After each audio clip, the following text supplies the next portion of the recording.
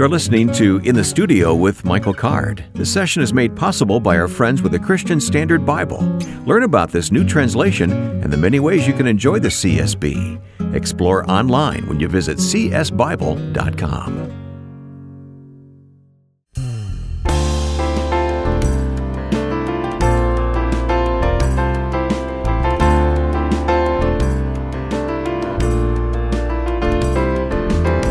This is In the Studio with Michael Card. Welcome to this week's edition of the program. I'm Wayne Shepherd. Michael, we're not going to let go of Easter and the resurrection because we're going to hear you teach about the resurrection here today. We just can't let this truth slide by so quickly, can we? No, how can you let go of it? I mean, every day is a day to celebrate the resurrection. Right.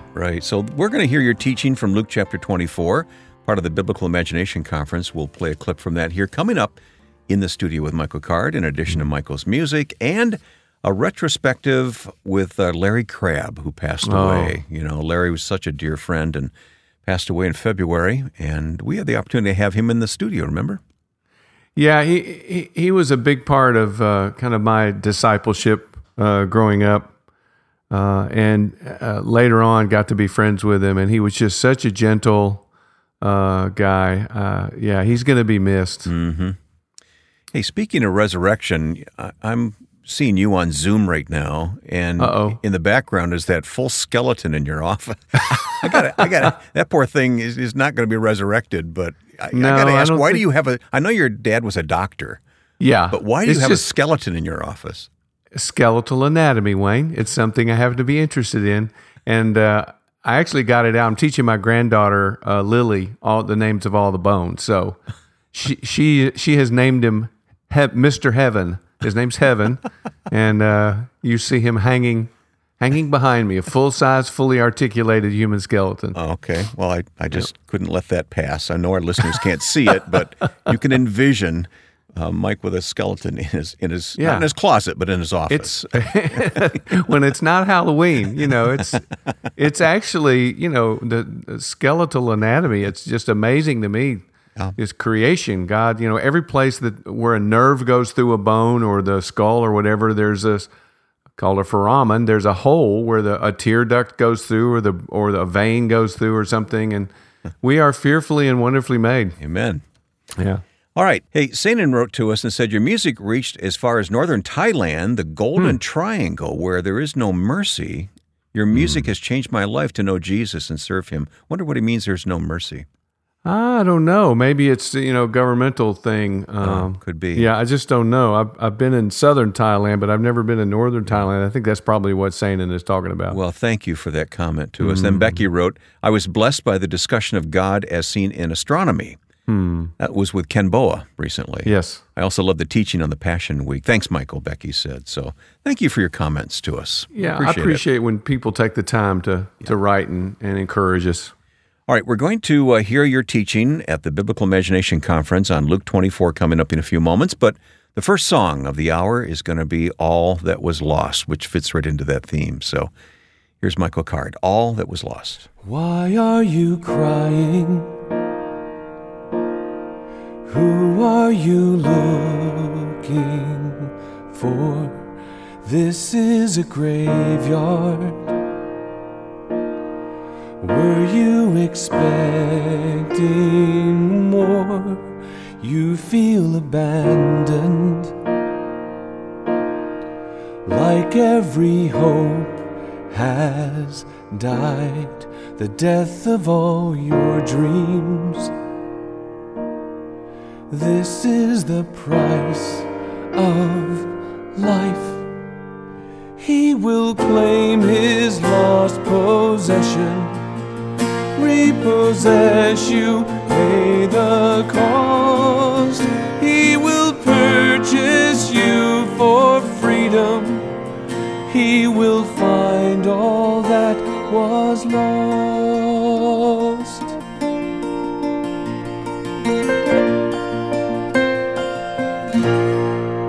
There stands the stranger,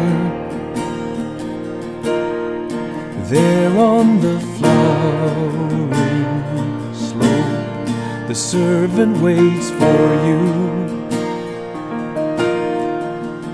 in a garden garden of hope. Do you perceive now? And have your eyes been clear? Have they been opened? Have they been washed by tears? He will claim his lost possession, repossess you, pay the cost. He will purchase you for freedom. He will find all that was lost. He will claim his lost possession, repossess you, pay the cost. He will purchase you for freedom. He will find all that was lost.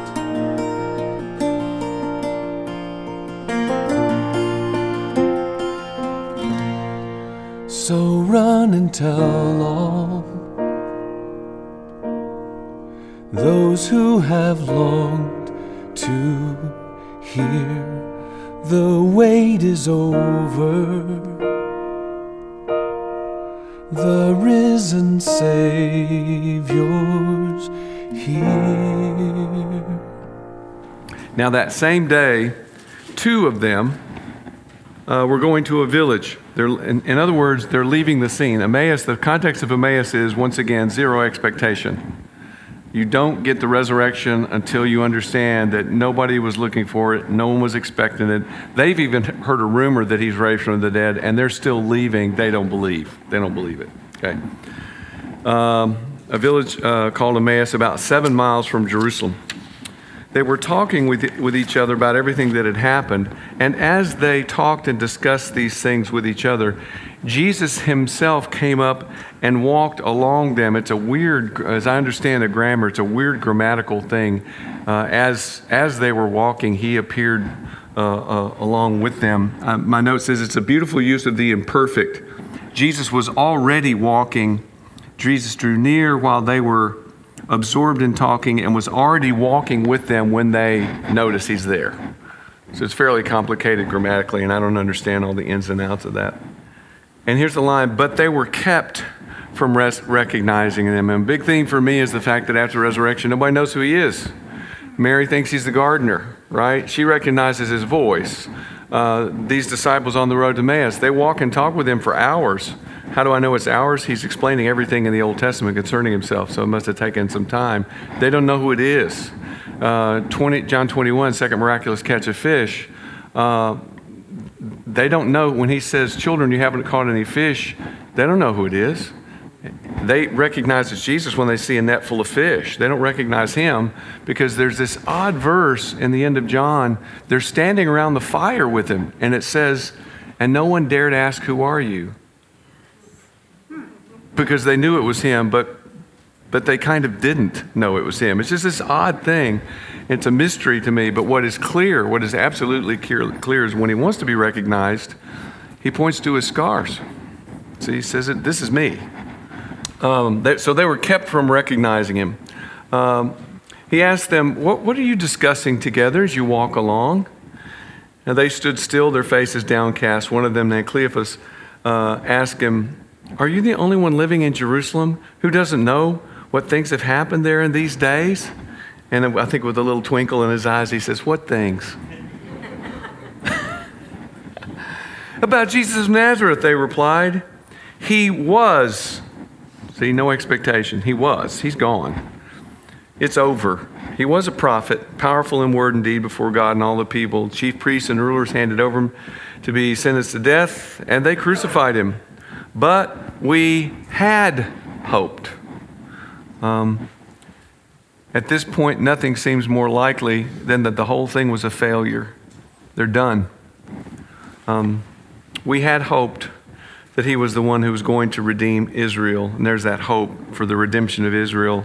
Even at the ascension, they're asking him, are you going to redeem Israel now? Are you going to restore the kingdom to Israel now? That's the foremost on their minds in terms of what the Messiah does. So we hoped he was the one that was going to redeem Israel. And what's more, it's the third day since all this took place. So in your chronology, in your post-resurrection chronology, you know where to put this event. In addition, some of our women amazed us. They went to the tomb early this morning, but didn't find his body. They came and told us that they'd seen a vision of angels who said he was alive. Then some of our companions, plural, and we know from the Gospel of John, this is Peter and John. Some of our companions went to the tomb and found it just as the women had said, but him they did not see. So an empty tomb is not proof. It's evidence, but it's not proof. They saw an empty tomb, but Peter still walks away wondering to himself. And my note says that those on the road display no hope that Jesus is alive, that any of this is true. These are just all these crazy rumors that we've heard, but they're leaving the scene. They're going back, okay? Going back home. He said to them, I'd love to know a tone, how foolish you are, and how slow of heart that you do not believe all that the prophets have spoken. Did not the Christ have to suffer these things and enter into his glory? I mean, that's been God's plan from the very beginning. And beginning with Moses and all the prophets, he explained to them what was said in all the scriptures concerning himself, and they still don't get that it's him. This is just a guy who knows a lot about the Bible. Boy, really smart. They still don't recognize him. As they approached the village to which they were going, Jesus acted as if he were going further. We talked about this last night, a couple of us. Like he's moving on. He's going to go someplace else. Just like when he was walking on the water and he was walking by the boat. He's just going on. But they urged him strongly. This sounds like Shakespeare to me. Stay with us, for it's nearly evening. The day is almost over. So he went in to stay with them. They still don't know who it is. When he was at the table with them, he took bread, gave thanks, broke it, and gave it to them. Then their eyes were opened, and they recognized him. So the way Jesus is recognized in the New Testament after his resurrection is the same way, are the same ways we still recognize him today. Mary recognized his voice. He said her name, and she spun around and saw that it was Jesus. We still recognize, we're post-resurrection people just like they are, and we recognize Jesus' voice, right? We had the voice of Jesus who's speaking through the Holy Spirit in us, okay? So just like Mary, we recognize him that way. The disciples in John 21 in the second miraculous catch of fish, they didn't recognize Jesus by his appearance, they recognized a miracle. Same thing. We recognize Jesus by the miracles that he does, because we're post-resurrection people just like they are. And then here in Luke 24, they recognize Jesus in the breaking of the bread, and so do we. That's how we recognize. This preaches itself. Okay? And so he's still recognized the same way by his voice, by the miracles that he does. And he breaks the bread, and their eyes were opened because formerly they were kept from seeing him, whatever that means. And as soon as they see him, what happens? He disappears. And they ask each other, and I don't know how much of this is covering, or if I'm skeptical in general about the disciples. Were not our hearts burning within us while he talked with us on the road and opened the scriptures to us? I don't know. I'm so much of a skeptic. I go, yeah, right. You didn't know what it was. Don't go there. They got up and returned at once to Jerusalem. See, so now that they realize they go back. Right? That's why it's important that they were leaving. You know, it's all over. We don't believe. We're going back to Emmaus. And they realize it's true. They run back to Jerusalem because that's where it's all happening. So they get up, they run at once back to Jerusalem. There they found the 11 and those with them assembled together and saying, it's true, the Lord has risen and has appeared to Simon. So there's that mysterious first appearance. 1 Corinthians 15:5 says he appeared first to Peter. And I think we don't have the record of that or what happened on that appearance, but I think they dealt with the denials, because in John 21, when Peter sees him, he jumps in the water and swims to him. They've dealt with the denials. There's no hesitation in Peter to get to Jesus when he sees him, because I think after that first appearance, I think they dealt with those things. But that's just me hoping that that's how it worked.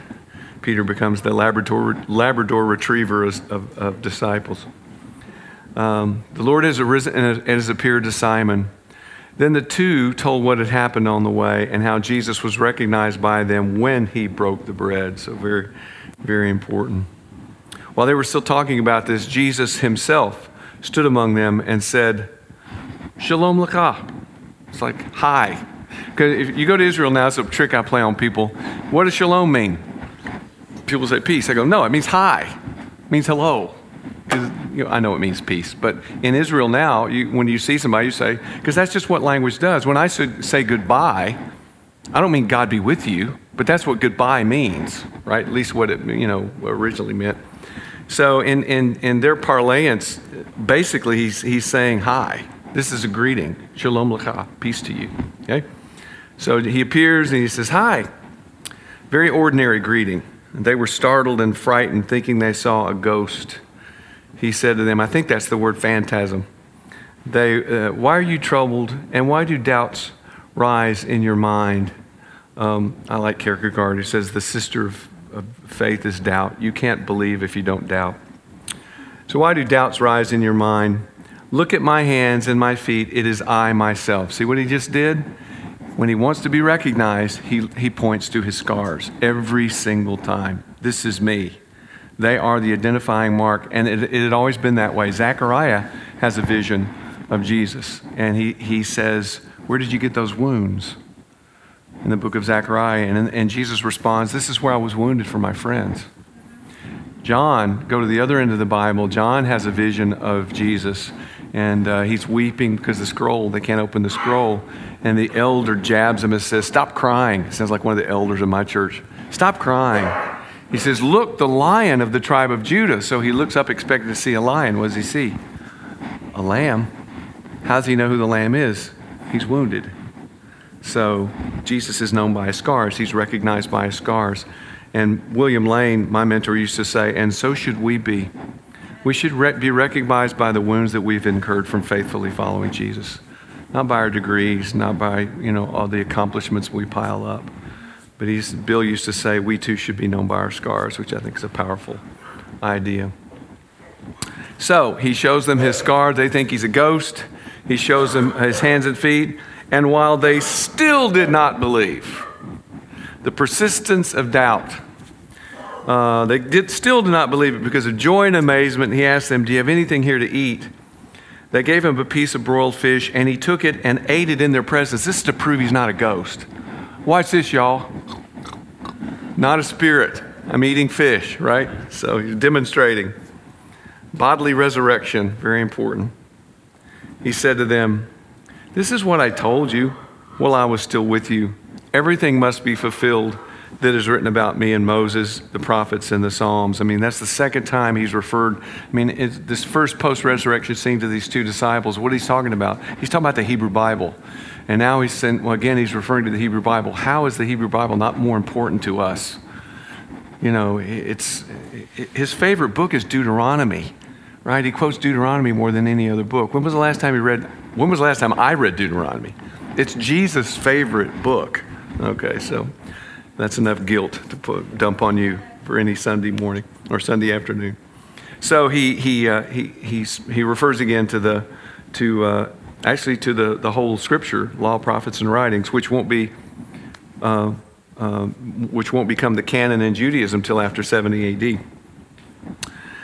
Then he opened their minds so that they could understand the Scriptures. He told them, this is what is written.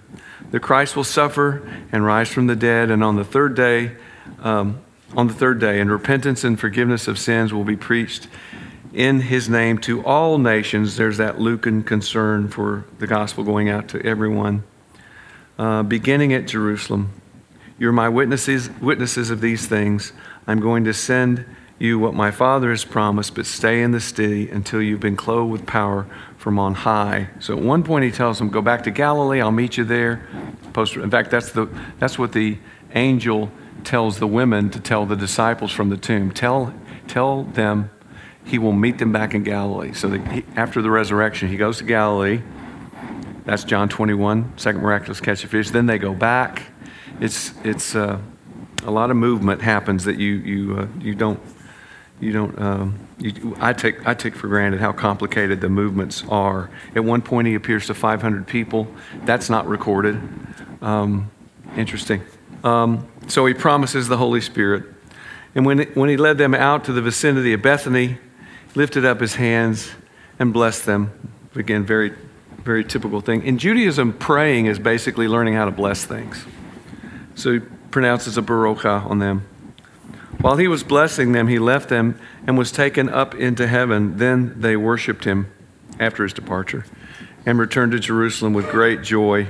And they stayed continually at the temple praising God. Where cross the crowded ways of life, where sound the cries of race and clan, above the noise of selfish strife, we hear your voice, O Son of Man. In haunts of wretchedness and need, on shadowed thresholds dark with fear, from path where hides the lures of greed, we catch the vision of your tears.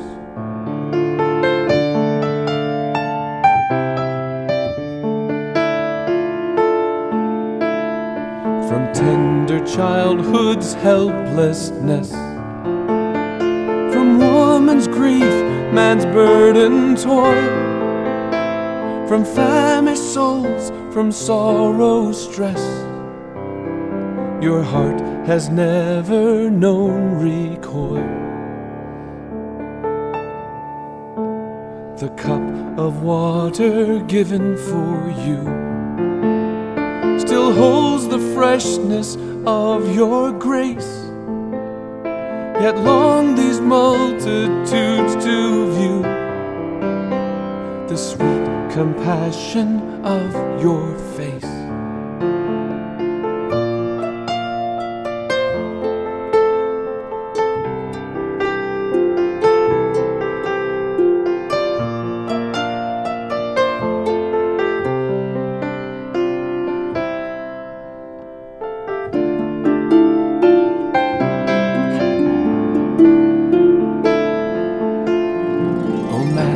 From the mountainside, make haste to heal these hearts of pain.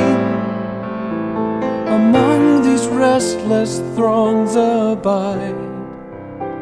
Oh, tread the city streets again,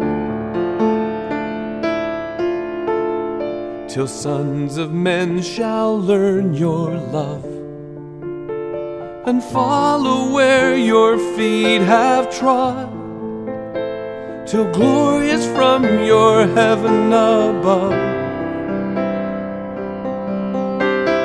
shall come the city of our God.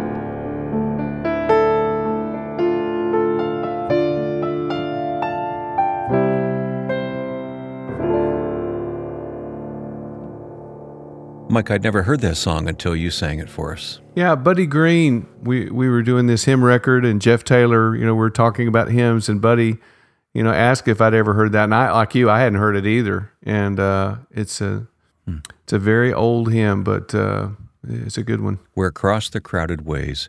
And thanks for your teaching from the Biblical Imagination Conference. Hopefully, we'll get past all this pandemic stuff, and you can get back to teaching on the road, so to speak. Yeah, we have some planned coming up, so hopefully we had a couple in April that then turned back around and canceled. So, but I'll be back, even if it's just me by myself standing up there. I'm going to do it. All right.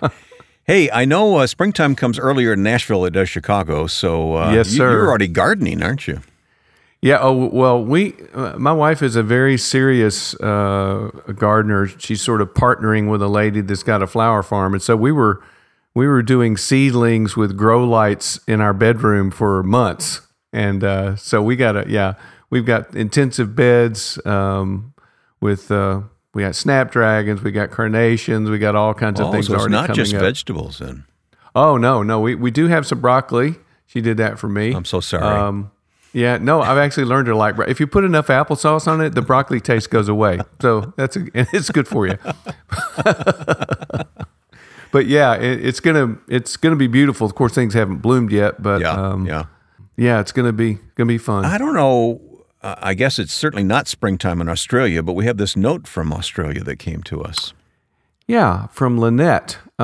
She says, "I'm a 40-year-old Australian woman. I began listening to your music when I was 9 years old." I'm so glad that you read that. That was in 1989 when you were still in elementary school, Wayne. Hardly. For 31 years, your words and your music have soothed my soul. Thank you for pointing me to God's faithfulness in times of joy and in times of sorrow and fear. I've been blessed through your ministry. Your songs have taught me the depth, complexity, and simplicity of the gospel and have fueled my faith. Thank you so much, Lynette. Wow, that is so encouraging. And you know what, we make fun of it, but I celebrate the Lord's faithfulness for so many years. Amen, and not my faithfulness, sure, right? Yeah. His faithfulness. Even when we were not faithful, He's still faithful. Absolutely. One of my new mottos is that God uses, foolishness and fragileness, and because that's all He's got to work with. So thank you, Lynette. Yeah, that came all the way from Australia. Here's one from Romania. Thank you so much for your wonderful music and message. I listen almost every day when I drive the children to school. You've been blessed with a soft, kind voice, and God speaks to my heart. Sending best greetings from Romania, and that's from Alina.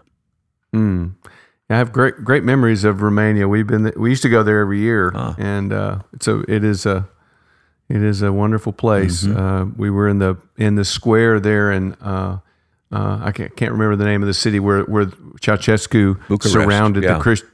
Yeah, he surrounded the Christians. So I have fond memories of Romania, and the Christians there have a lot of courage. Yeah. I've been to Romania as well and have many friends there. It's a wonderful country. So thank you, Alina, for your note to us here in the studio, all the way from Romania. Well, coming up, we're going to replay a visit we had with the late Dr. Larry Crabb. Yeah, Wayne, I'm excited to be able to replay this discussion we had with Larry Crabb, who has gone home to be with the Lord. Thank you, Michael. It's been a great session so far, but we've come to the halfway point. If what you're hearing has prompted you to go deeper, look online for more from Michael that can help. You'll find music, books, and news about upcoming conferences at michaelcard.com. We're always glad to hear from listeners. Post a comment on the Michael Card Facebook page or send your comments, questions, and song requests via email to inthestudio@michaelcard.com. If you're new to this podcast, be sure to look through the podcast archive for an extensive collection of classic and current editions to hear and enjoy. Coming up, more music and conversation after this message in the studio with Michael Card.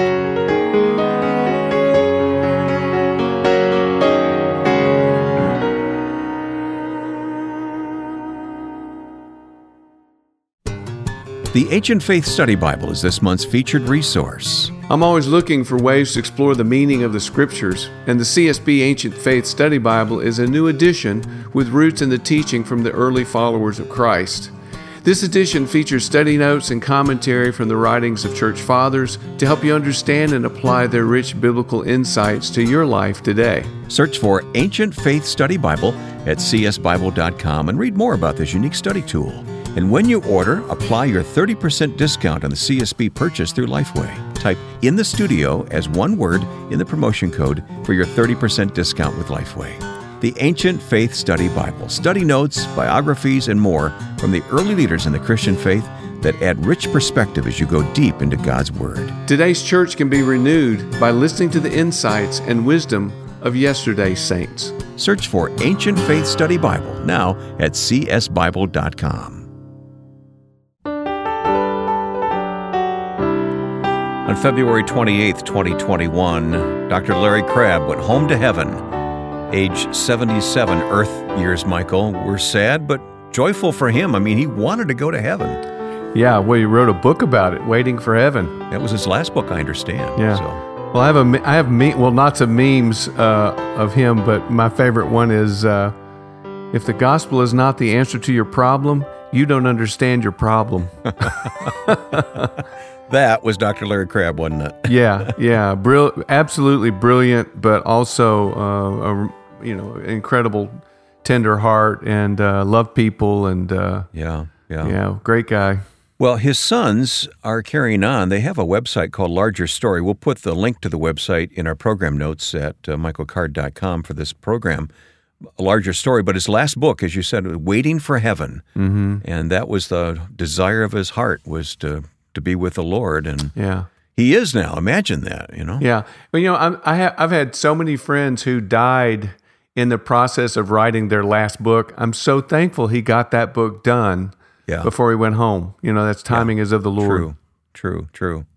So we're going to replay a conversation we had with Larry about the Papa Prayer. It really kind of fits in with our resurrection theme here post-Easter, doesn't it? Yes, yeah. And even just to hear his voice. Yeah. A marvelous, gentle, tender man. Yeah, indeed.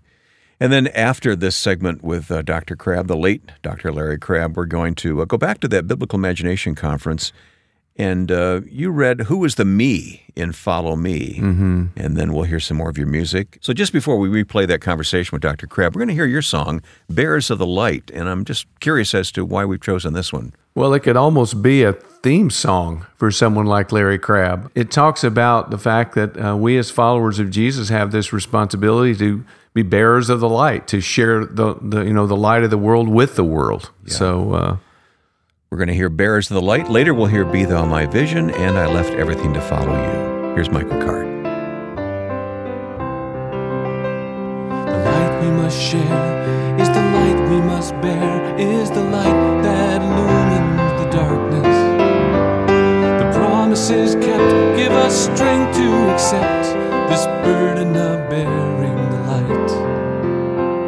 And so we must claim in His powerful name the promise the Bible has spoken. We must understand that a cord of 3 strands cannot be easily broken. The light we must bear is the light we must share, is the light that illumines the darkness. The promises kept give us strength to accept this burden of bearing the light. The promises kept give us strength to accept this burden of bearing the light.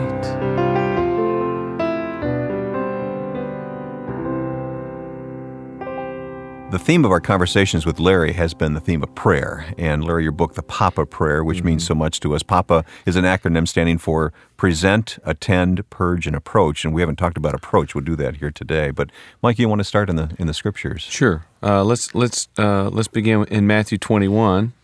Let me start at verse 18 and read the passage of the fig tree, the withering fig tree. Early in the morning, as he was on his way back to the city, he was hungry. Oh, that's something. Jesus was actually hungry. Mm-hmm. Seeing a fig tree by the road, he went up to it, but found nothing on it except leaves. Then he said to it, "May you never bear fruit again." Immediately the tree withered. When the disciples saw this, they were amazed. "How did the fig tree wither so quickly?" they asked. Jesus replied, "I tell you the truth. If you have faith and do not doubt, not only can you do what was done to the fig tree, but also you can say to this mountain, 'Go throw yourself into the sea,' and it will be done. If you believe, you will receive whatever you ask for in prayer." That passage is one of the major reasons why I wrote this book, because that passage has puzzled me for years. I recall when I first heard it, I was 10 years old, Sunday school class. My teacher read that passage, and I thought, man, what a deal. Whatever you ask for. Yeah. And I literally, I literally went outside, and I thought, what do I want the most? I want to fly like Superman. And so I prayed for it. And I jumped up in the air thinking I'd go soaring into the clouds. How many bones did you break? Well, exactly. And I remember at that point, I think I lost confidence in prayer. So the question is, what did the Lord mean? And that's just a huge question.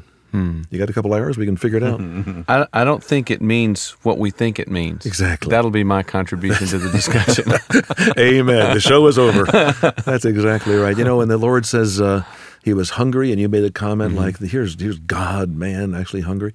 The passage in Mark 11, which parallels this, the same story in a different version, it says he went up to the leaves and he was looking through it to find the figs, and he couldn't find it. He thought maybe there would be figs there, because this was the season. No, it was before the season for figs. That's the point. Yes, yeah. And there were leaves, and it was like, oh, there's early leaves. Right. Maybe there's early figs. Yeah. And when there was none, he withered the leaves. And then when the disciples said, what on earth is going on here? Did you notice how he answers the question? He says, I tell you the truth. If you want to do it too, you can. Like the disciples were saying, gee, I want to go around withering fig leaves. What's the point of that? I got a question, though. Why didn't he just say something and make figs appear on the tree? Because he hadn't died yet. Because what he's saying, Hosea 9 and verse 10, or 10 and verse 9, I forget, one of those two passages, the father is reminiscing about his young children, and he says, it was like finding early figs when I found my children in the desert. And I believe what the Lord is saying. Think of where fig leaves were first mentioned. Adam and Eve hiding. Yeah. And I think what he's saying is, I want to wither all pretense. You want to get rid of the fig leaves to hide the fact that there's no fruit beneath the appearance of fruit? And I will promise you that if you want to become a real person and stop pretending and take all those crazy leaves off and admit that you really are pretty barren, then I will see to it that happens.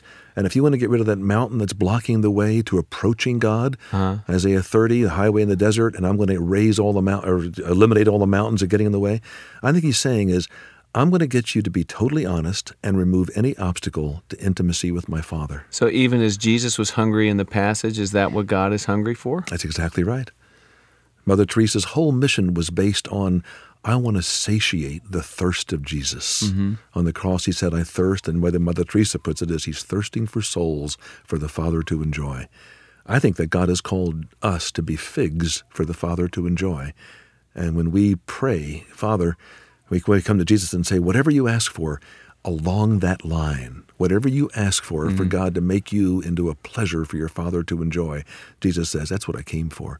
I'm going to give my Father a great meal, and it's going to be you guys. He's not going to eat us up in some bad sense, but we're going to be people that God can enjoy. That's what the passage is all about. And that's where we started our conversation, this idea of God actually enjoying. Yes, exactly. Think of this. This feels so radical to me. I wish I could do more than just teach it. I wish I could live it a little better.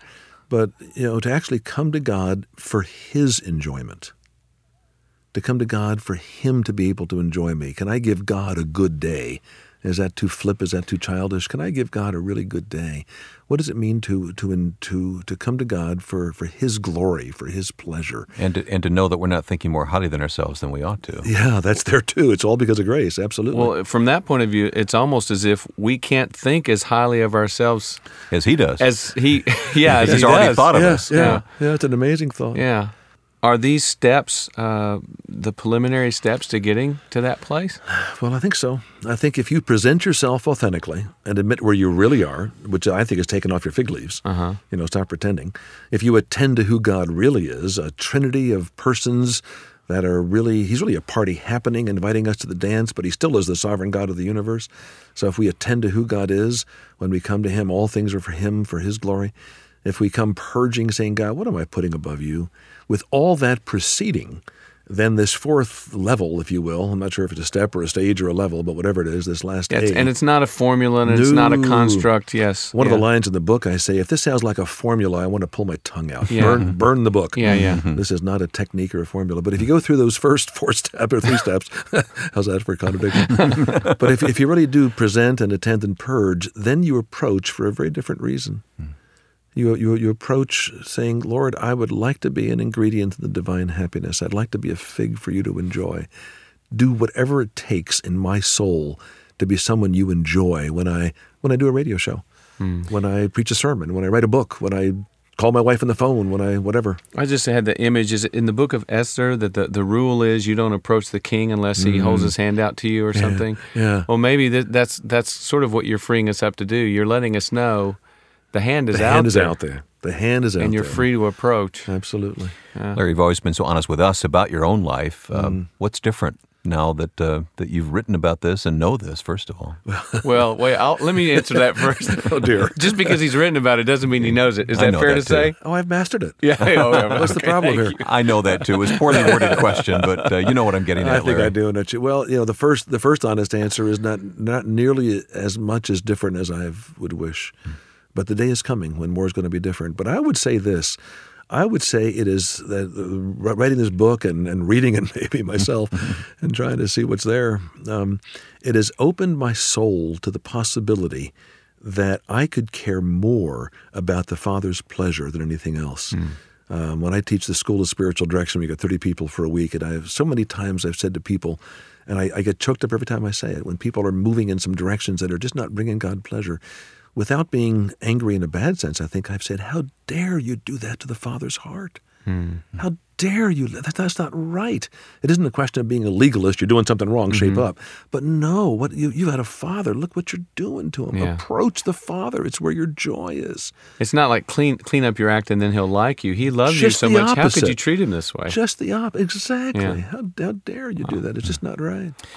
This has been so rich. It really has. And Larry, thank you for investing the time with us to actually come to the studio Yeah, for it's this a time big of block of teaching time. over We the past appreciate several it. I am weeks. privileged to be invited, and I don't know what time we have left. But Well, I'm going to put you on the spot. I'm going to ask you to introduce a Michael Card song here in the Oh, studio. boy. tonight. Okay. All right. Michael's going to sing "Be Thou My Vision." Would you like to introduce this one? I would just say this, that Michael's music has and continues to, and I know will, reach my soul in ways that few other artists reach. And that is the truth, Michael. And I'm Thanks, in your Larry. debt. And be thou my vision. That's the whole thing we're talking about. Lord, fill my vision so I see nothing else as more beautiful than you.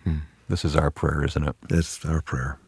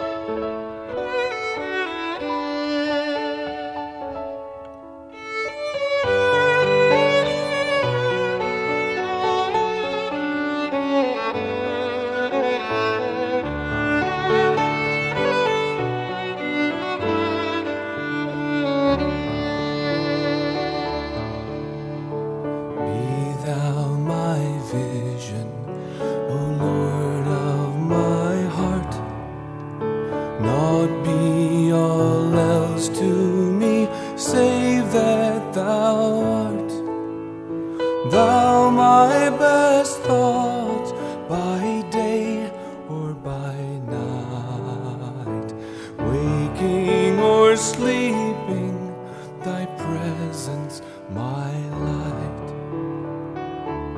Be thou my wisdom, and thou my true word.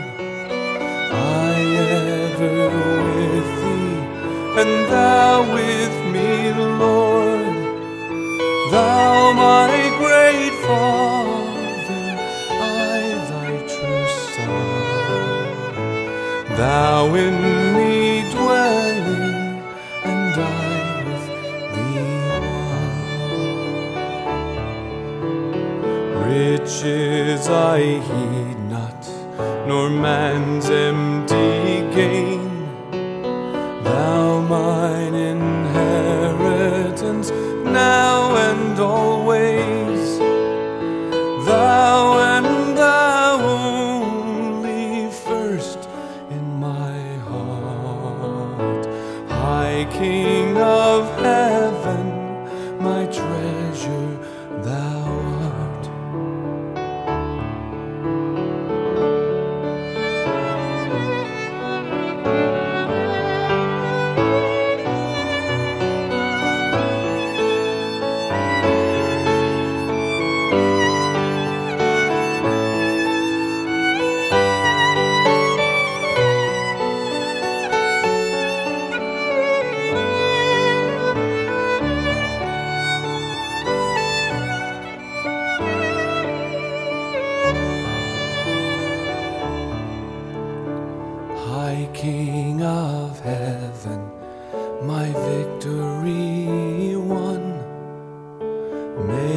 I reach heaven's joys, O bright heaven's sun.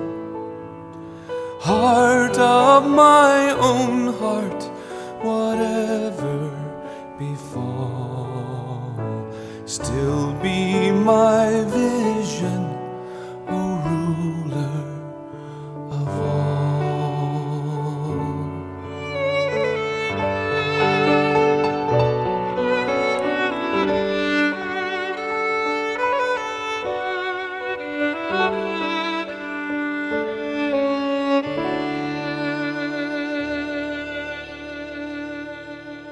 Who is the me of follow me? When Jesus says follow me, who's the me? And what does it mean to follow him? In our own fragmented world, Jesus commands, not invites, us to follow him. Behind that call lies his absolute lordship. It supersedes family, our personal safety, and our future. His chroniclers tell us that we will never experience any pain, hopelessness, or disappointment that Jesus has not already experienced. No humiliation, no rejection that he has not faced. He fully understands the cost of what his call demands from us. Let me read that sentence one more time. He, Jesus, fully understands the cost of what his call demands from us. His earthly ministry was almost constantly dominated by enormous crowds. At one moment, he is wading into their bottomless needs, and at the next, he is retreating to the wilderness to mourn and reconnect with his Father.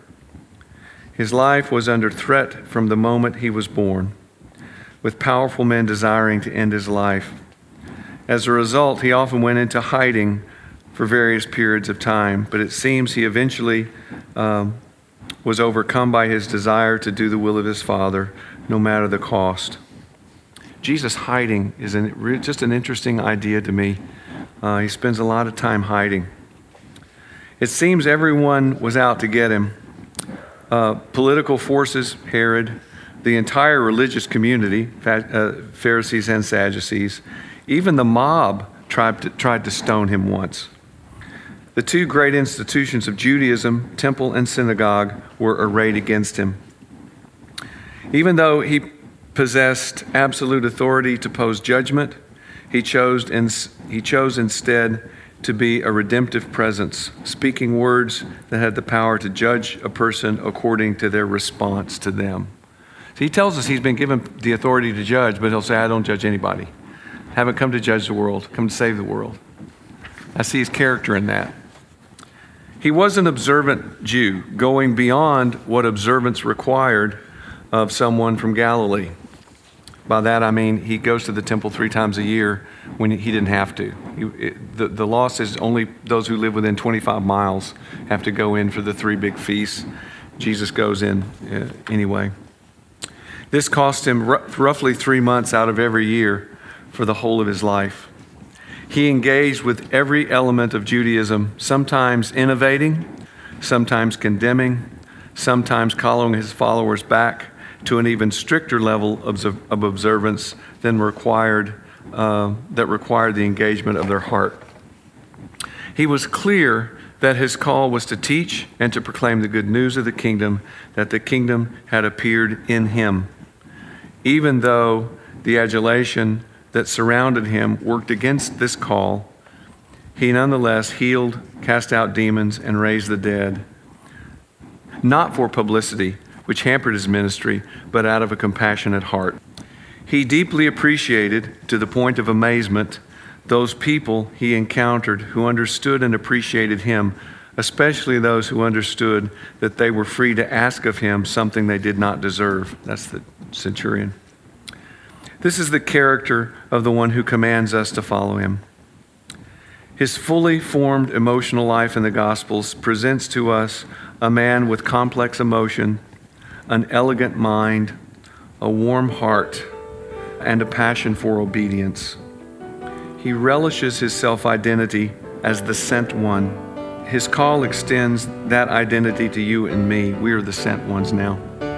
To follow him involves submission to his will, absolute lordship, a willingness to submit and obey, and even when we doubt, even when we don't fully understand, He demands our trust and obedience. Though sometimes I grow weary when the road's getting long, at each point of my weakness, You make me strong. And when doubt takes over, I remember it's true. I left everything to follow You. To stay safe or to follow, You asked me to choose. But how could I fail when I've got nothing left to lose? Without Your call I couldn't make it. It'd be impossible to do. To leave everything and follow You. This is your part. Everything to follow, everything to follow, everything to follow You. Ready? Everything to follow, everything to follow, everything to follow You.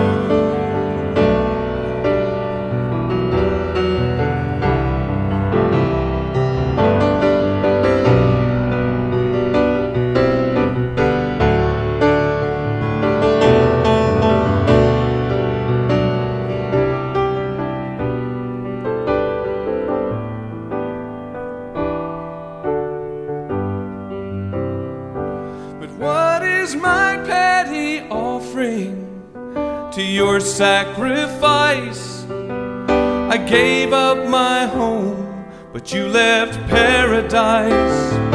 And what You call me to offer is really set me free, 'cause You left everything to be with me. So with joy I embrace a faith that calls me from home, and I will cling to Your promise that I am never alone.